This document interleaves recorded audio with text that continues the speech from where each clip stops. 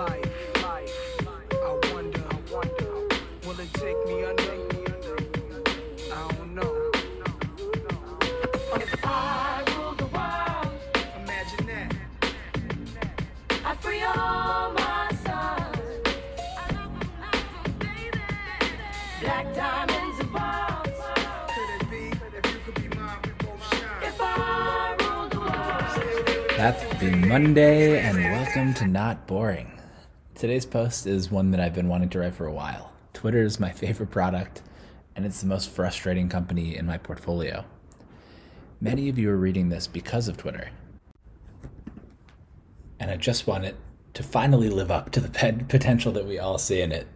So today's post is going to be a deep dive into why Twitter is having the problems that it's having, maybe some confusion that it has about what it is and who it's for, and then some suggestions, because what product manager doesn't love hearing suggestions from a random newsletter writer? So just a quick note before we get started. If you want to read the full post, you can go to notboring.substack.com. There's also a link in here. I've also added the images into this file, so you can follow along with those as we go. So without further ado, let's get to it. If I rolled the tweets. On April 7th, just weeks into the coronavirus pandemic, Twitter and Square CEO Jack Dorsey announced that he was giving away $1 billion to fund global COVID-19 relief. The world applauded Dorsey, like this level of generosity was something new for him. Anyone who's been following Twitter, though, knows that Jack Dorsey has been giving away value for years. Twitter is the most under-monetized product in the world because it doesn't know what it is. For someone so into meditation, Jack's lack of self-awareness is a surprising error with major implications. Twitter's ads business struggles to support the entire company. Twitter doesn't know who its customers are or what its job to be done is for them. Twitter captures almost none of the value that it creates. Creators are left without features that they would happily pay for, and Twitter profiles are the most underdeveloped real estate on the internet. But Twitter still has a shot. One decision in 2015, and the company's soporific product cadence since, was a blessing in disguise that gives Twitter a blank slate to build the product that it was meant to be all along. Sliding vines. In her recent book on Instagram, No Filter, Sarah Freer includes one paragraph about the 2015 battle between Vine, Twitter's 6-second video app, and its biggest stars. Quote, 20 of the top Viners banded together to negotiate with Twitter, saying that for about $1 million each, they could post every day for the next 6 months. If Twitter rejected the deal, then they would start posting Vines to tell followers to find them on Instagram, YouTube, or Snapchat instead. Twitter refused, and the stars abandoned the app. And eventually, Vine shut down entirely. That short paragraph represents one of the major sliding doors moments in recent tech history. What does the app world, Facebook, Instagram, Twitter, TikTok, Netflix, and more, look like if Twitter had given in to its biggest stars' demands? Sliding doors moments are what-ifs based on small tweaks to the timeline, popularized by the 1998 Gwyneth Paltrow banger, Sliding Doors. The movie runs 2 timelines in parallel, split by one moment in which Paltrow's character, Helen Quilly, either misses or catches her train home. In timeline 1, Helen misses the train, gets mugged, hits her head, and finally gets home just as her fiancé's ex drives off, none the wiser that the two had just slept together. In timeline 2, Helen jams her shoulder between the sliding doors, catches her train, and makes it home in time to catch her fiancé in bed with another woman. As the short-form video app TikTok sweeps the world, it's expected to generate $500 million this year in the US alone, Twitter's critics are running the sliding door scenario on the company's 2015 decision to effectively kill its own short-form video app, Vine. In timeline 1, Twitter plays ball with the Viners.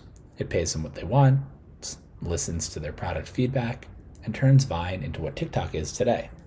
Twitter is an engagement powerhouse. We're living in timeline 2. Twitter says no to the Viners and ultimately shutters the app. Its main product stagnates and its stock price follows suit.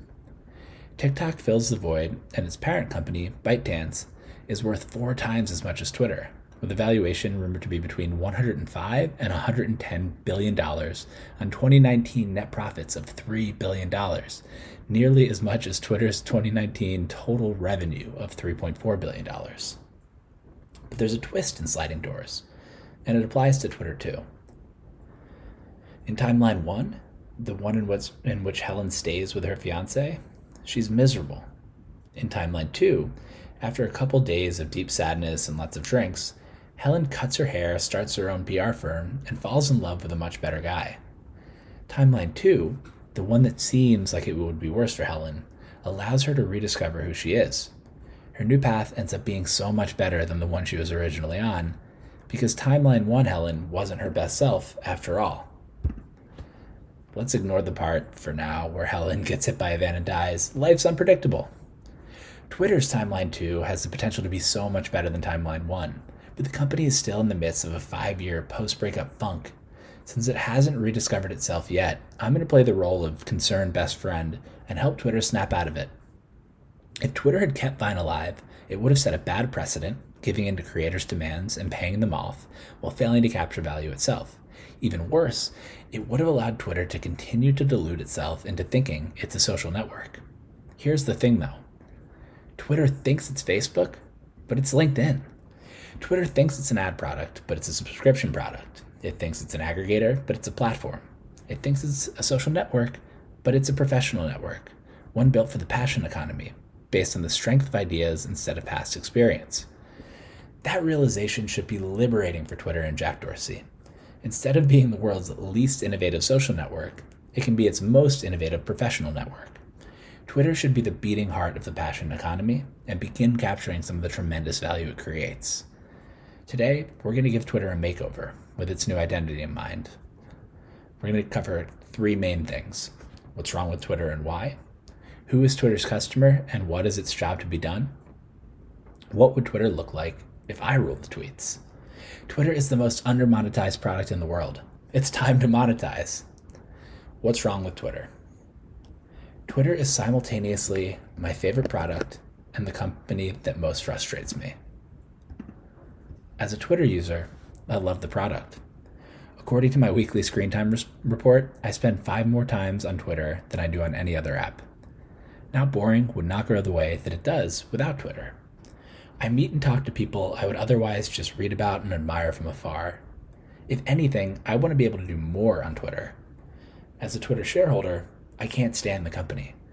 Twitter's stock has underperformed all of its peers significantly. Twitter is down 14% since its 2013 IPO.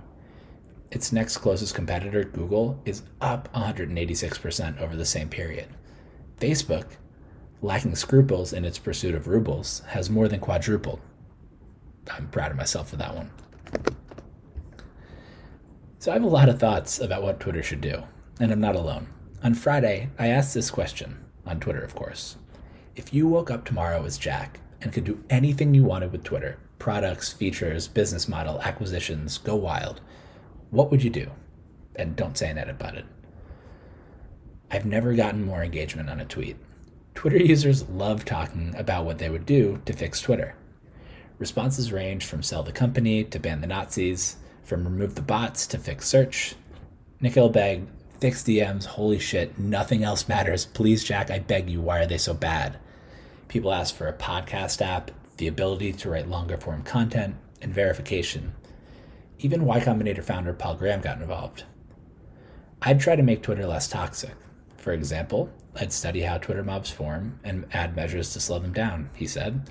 I'd spend a lot of time thinking about ways to make more money to compensate for the decreased engagement. The root of toxicity, he said, is chasing engagement. Reading through all the responses, a pattern emerged. Twitter is terrible at being an ad-based social network, and it isn't giving creators a pro subscription that they would happily pay for. Social versus professional networks. Incentives shape behavior, both on the company and individual level.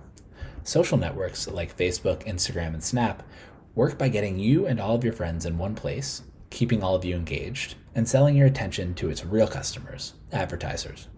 Facebook generates 98.5% of its revenue from ads. To Paul Graham's point, engagement chasing can lead to toxicity. Social networks are incentivized to show user growth, which disincentivizes, say, removing bots from the platform, and to keep users in the app. And outrage is a great way to keep people glued to their screens. Professional networks, like LinkedIn, like engagement and ad revenue too. Who doesn't? But ads are not their main source of income. Before Microsoft bought it for $27 billion, which is right around Twitter's valuation, in 2016, LinkedIn made money in 3 ways. 1, talent solutions, recruiting and learning tools, which makes up 65% of their revenue. Marketing solutions, which are ads, make up 18% of their revenue. And premium subscriptions, want to see who viewed your profile? 17% of revenue. Only 18% of LinkedIn's revenue comes from ads. 82% comes from subscriptions. Professional networks aim to deliver measurable value to as many of the best companies and top people as possible, and get them to pay directly for that value. Bots and outrage are harmful to professional networks because they make it less likely that users achieve the things that they are willing to pay for to achieve: hiring, partnering, and selling. Twitter makes money like a social network.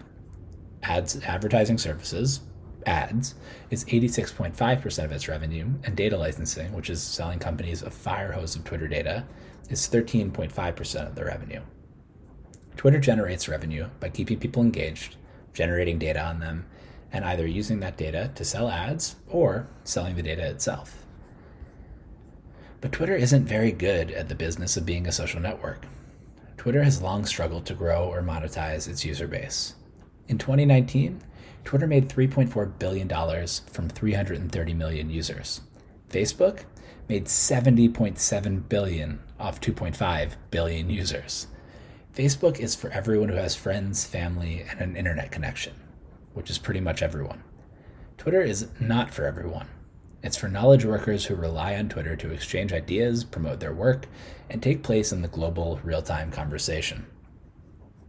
That is definitionally a smaller target market than Facebook's, but that doesn't mean that Twitter needs to be a smaller business. Twitter's audience is more targeted and professional. It should be able to generate more revenue per user than Facebook does. Arguably, Twitter actually does create more value than Facebook. Its lack of self-awareness, though, prevents it from capturing that value. The informal Bill Gates line. Twitter is a charity masquerading as a for-profit business. It's nearly impossible to calculate the total value that Twitter has created for its power users, both individuals and companies, by giving them a place to build an audience, connect directly with fans, and promote their work. And Twitter keeps almost none of that value for itself. Let's take Substack as an example. Substack would not exist, at least not in its current venture-backed form, without Twitter. I surveyed a group of newsletter writers about how they grow their audiences, and 95% of them use Twitter. For Substack, that's incredible. Its customers, writers, write on Substack, share what they write on Twitter, and take advantage of Twitter's graph to find new subscribers. Some percentage of those subscribers pay their writer, and Substack takes a cut.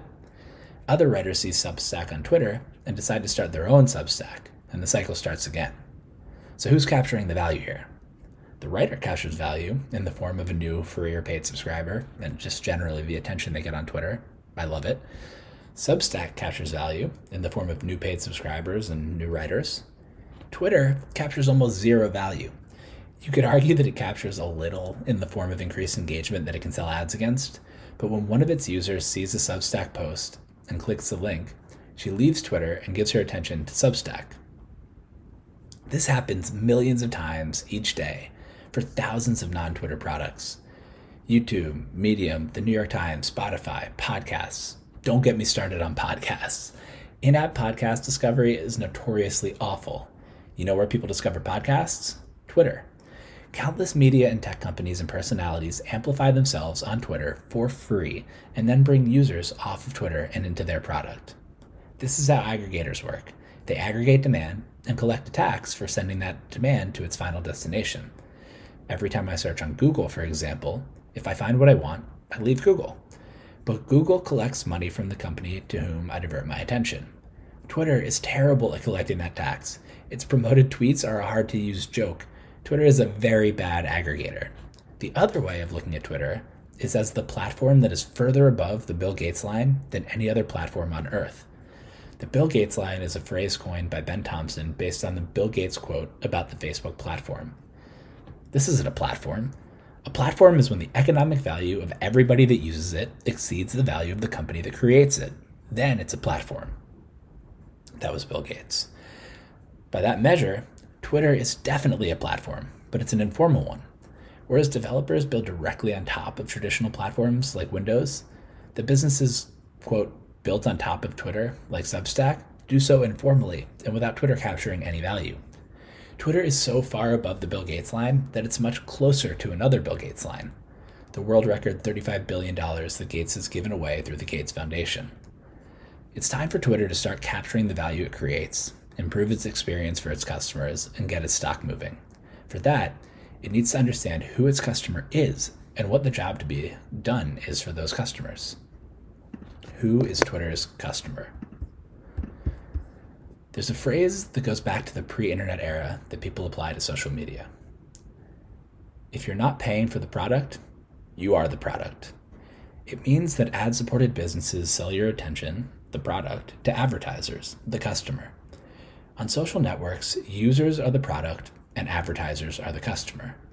In non-ad-supported businesses, from subscriptions to hardware to food, the product is the product and the buyer is the customer. On professional networks like LinkedIn, most users are the product, but power users are the customer. Anyone can use LinkedIn for free, but users who need more capabilities, who want to recruit beyond their own network, see who's viewing their profile, or reach out to qualified leads, can pay for additional functionality. Like a social network, everyone on LinkedIn benefits from more people being on LinkedIn, but certain people and companies can pay to benefit more.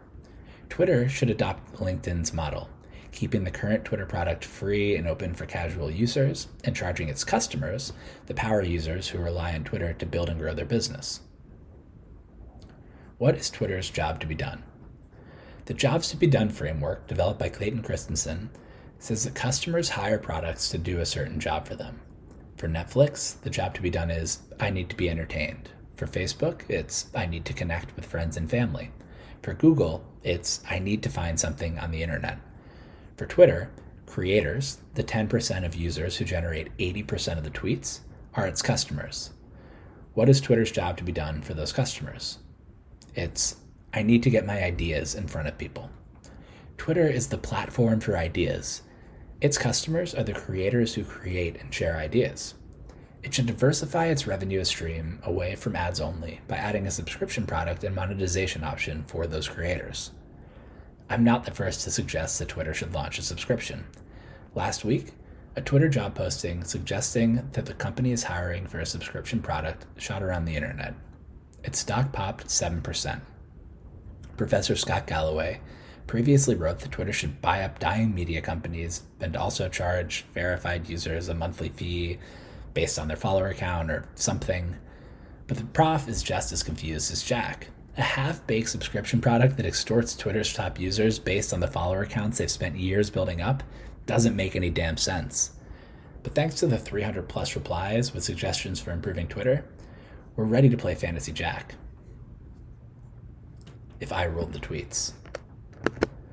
As Postmarket said, Twitter is the town hall. That's a wonderful thing, but the real business doesn't get done in the town halls. It gets done in the back rooms. Currently, those back rooms are off of Twitter. Jack needs to take them back. The Fantasy Jack Twitter roadmap is all about making it easier to create, share, and monetize great ideas, build communities, and capture value. 1. Table stakes. Verify identity to clean up the conversation. 2. Pro subscription. Paid tools for creators to find and create ideas. 3. Share in creators' upside. Build monetizable products for long-form thought. 4. Profiles is the new homepage. Develop the most underdeveloped real estate online. 5. Reward sharing. Create a universal cross-product referral program. This roadmap seems like a bold departure from the Twitter we know and love, but it really just represents Twitter getting out of its own way and building better versions of the things that happen outside of its control today. 1. Verify identity and allow filtering by verified. This is table stakes. A social aggregator might not want to verify users, creating two classes, one of which is far less valuable to advertisers and exposing that its user base is smaller than it looks, not to mention adding friction to the sign-up process. A professional platform for ideas absolutely should. Twitter used to verify its users, giving them a blue check mark on their profile, until it caused an uproar in 2017 by verifying a white supremacist. Now it only verifies some people occasionally through a non-public process that involves getting in touch with someone at Twitter. It's messy.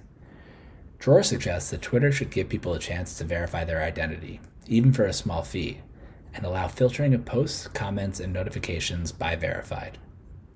The ability to filter by verified solves the bot problem, squashes trolls, and raises the level of discourse on Twitter. To PG's point, when you're not optimizing for daily active users and engagement alone, you can lower toxicity. Number 2, build Twitter Plus, a subscription product for creators. Charging the most popular Twitter accounts a monthly fee based on their follower count is a progressive tax that could lead to a mass exodus. That's not the move. But Twitter should absolutely build a pro subscription offering for its creators. The subscription product should enable creators to do the job to be done better, generate, create, and share ideas, spark conversations around those ideas, and get paid for them. As a Twitter creator, I would pay for 1, bookmarking, moving bookmarking to note-taking and network thought. Mark Geffen's idea is my dream. My Twitter bookmarks is where things that I really want to read go to die. There's no structure, no way to annotate or add notes, no way to connect ideas. Twitter should buy My Mind or Roam and integrate it into the product, making it easier to collect, organize, remix, and share ideas. Better search. Twitter search is terrible. Chris Muscarella wants search that works across messages, DMs, and bookmarks, with cached links and all of those sources. It can also greatly improve tweet search. It knows, for example, how many times a tweet on a given topic was liked and retweeted, and by whom. It can assign weight to certain people's engagement and build its own tweet rank. DMs that work. Please, Jack, help Nikhil here. Currently, you can only search by name in DMs, not by any of the content in the messages. So many good conversations happen out of the main feed and in DMs, and Twitter should make it easier to spin up and then search group DMs, conversations around certain topics, and ongoing one-on-one chats. The fact that I'm in Telegram chats with people who are so active on Twitter is a major fail. A comment CRM. Twitter creators receive a lot of comments and questions. Twitter should build an easier way to track and manage them. Who viewed your profile? I recently canceled my LinkedIn Premium, being unemployed and not looking for a job and all. Want to see who viewed your profile? Is LinkedIn's #1 reactivation tactic, and it almost gets me every time. Early access to new features. In this new world, Twitter is a product company again. Early access to new features would be enough to get some power users to pay on its own. Monetization options. See the next point. Twitter is in a position to create the ultimate creator bundle and add to it over time. Live presentations, super peer functionality, free promoted tweets, the bundle would only get more valuable over time.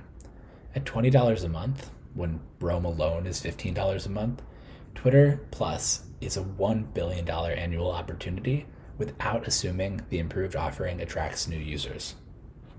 And I show some of the math there. Number 3, build, buy, or partner on products for creating, sharing, and monetizing ideas.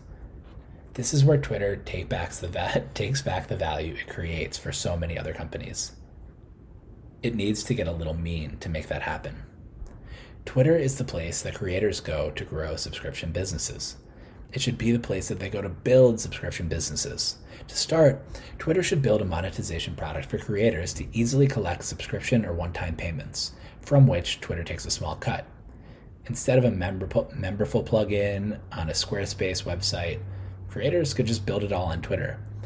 Some people have suggested that Substack, which makes it easy to create a subscription newsletter, is the paywall for Twitter, and that Twitter should buy Substack. That's crazy. Substack has raised $17 million, which means that it would cost Twitter well over $100 million to acquire the company. Twitter can recreate Substack for much less than $100 million with better functionality.